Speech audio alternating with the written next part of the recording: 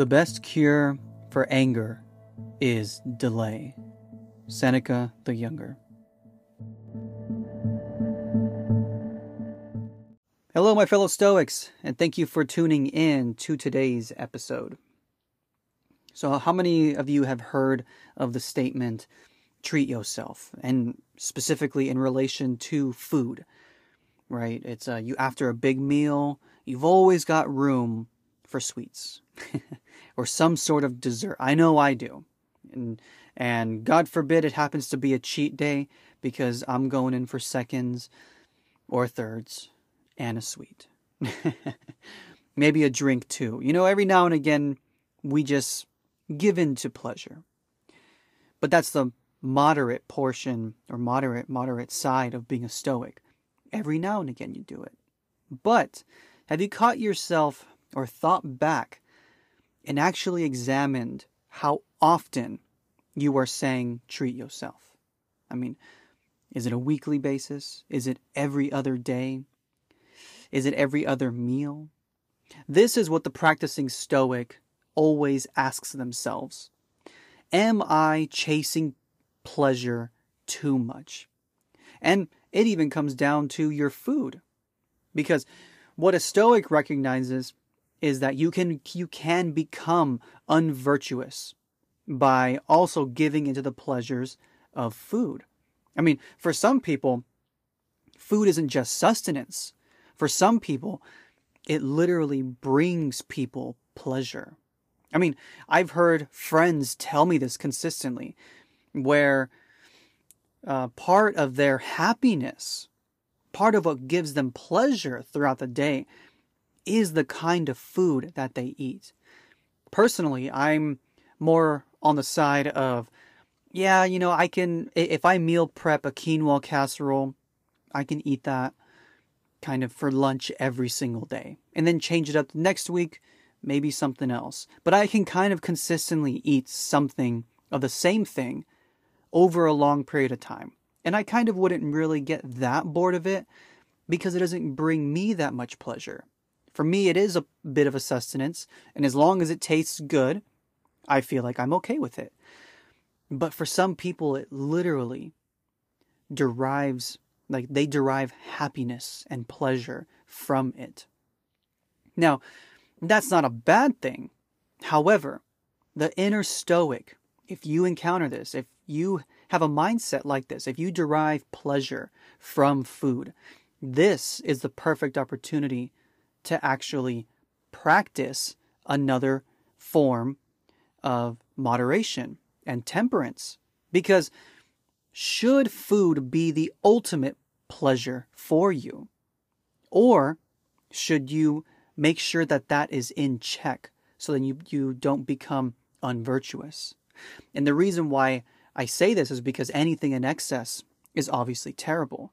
I mean, one cheat meal won't have lasting or damaging effects. 2 cheat meals, 3 cheat meals in a week, 4 cheat meals. Now you're having a sweet after every single meal because you potentially couldn't moderate yourself, because you derived pleasure and happiness from food. And like I said, there's nothing wrong with enjoying food.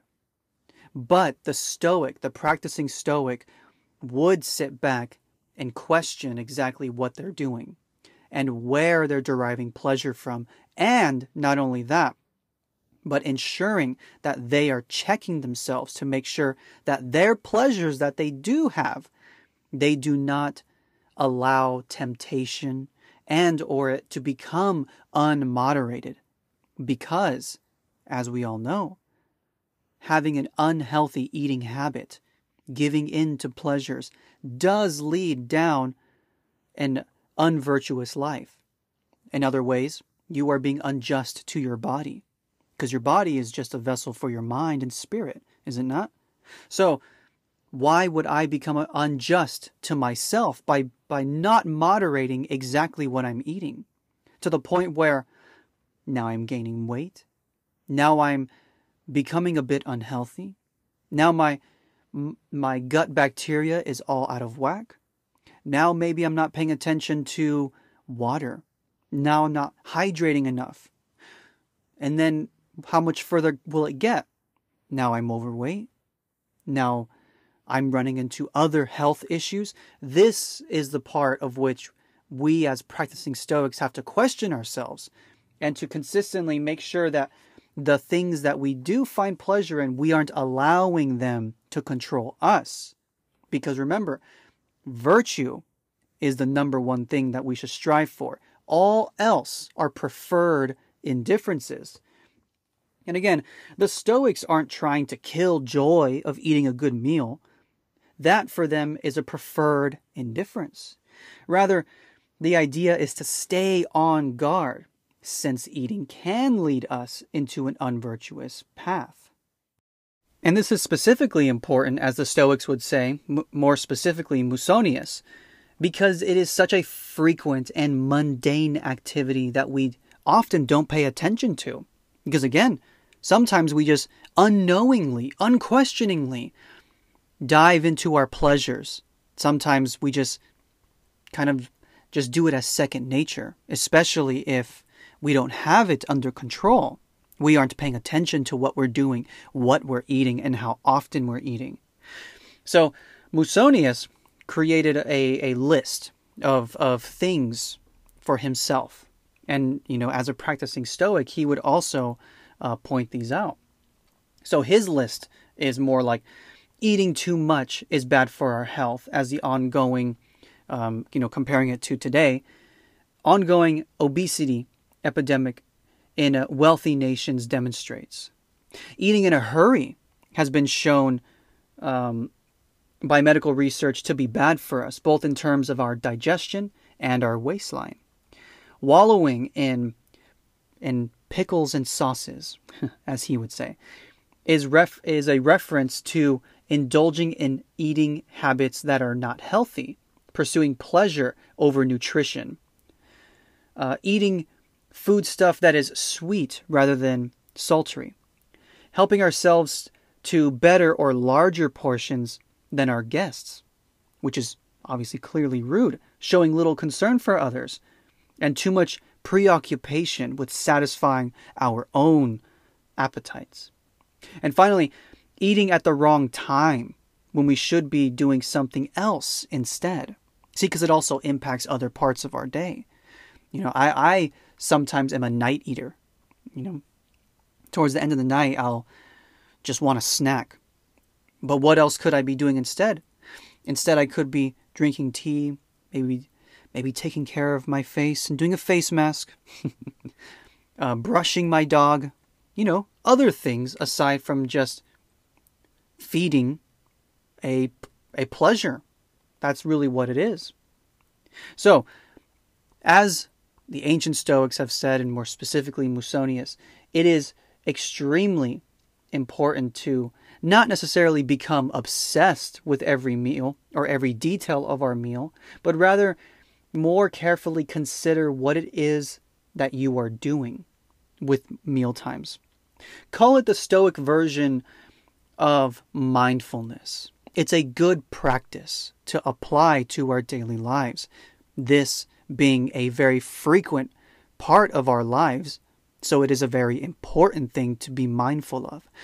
And thinking of this kind of just makes you realize how much Stoicism can be a part of even the most mundane parts of life. Because as I've said before, Stoicism just isn't a philosophy. It's not just text, rationality, logic, ethics, the four virtues, but it's also a lifestyle. Stoicism can help you in that lifestyle. It can help you remain disciplined when you know that it's difficult to maintain discipline, especially around meal times. If you want to get in shape, summer is right around the corner. Utilize Stoicism to help you out in those moments. Again, not to be overtly detailed, but to understand that your body is the vessel for the mind and spirit. You need to take care of it. You need to apply the virtue justice to your body. Your body deserves health, to take you into the latter years of your life. So take care of it. And in return, you will become more virtuous.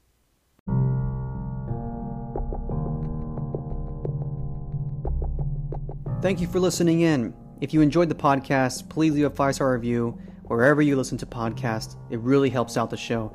If you would like to check out Stoic Sage merch or read the blog, please go to stoicsage.co. Also, give us a follow on Instagram and Facebook, and I wish you well, my fellow Stoics, on your path to sagehood.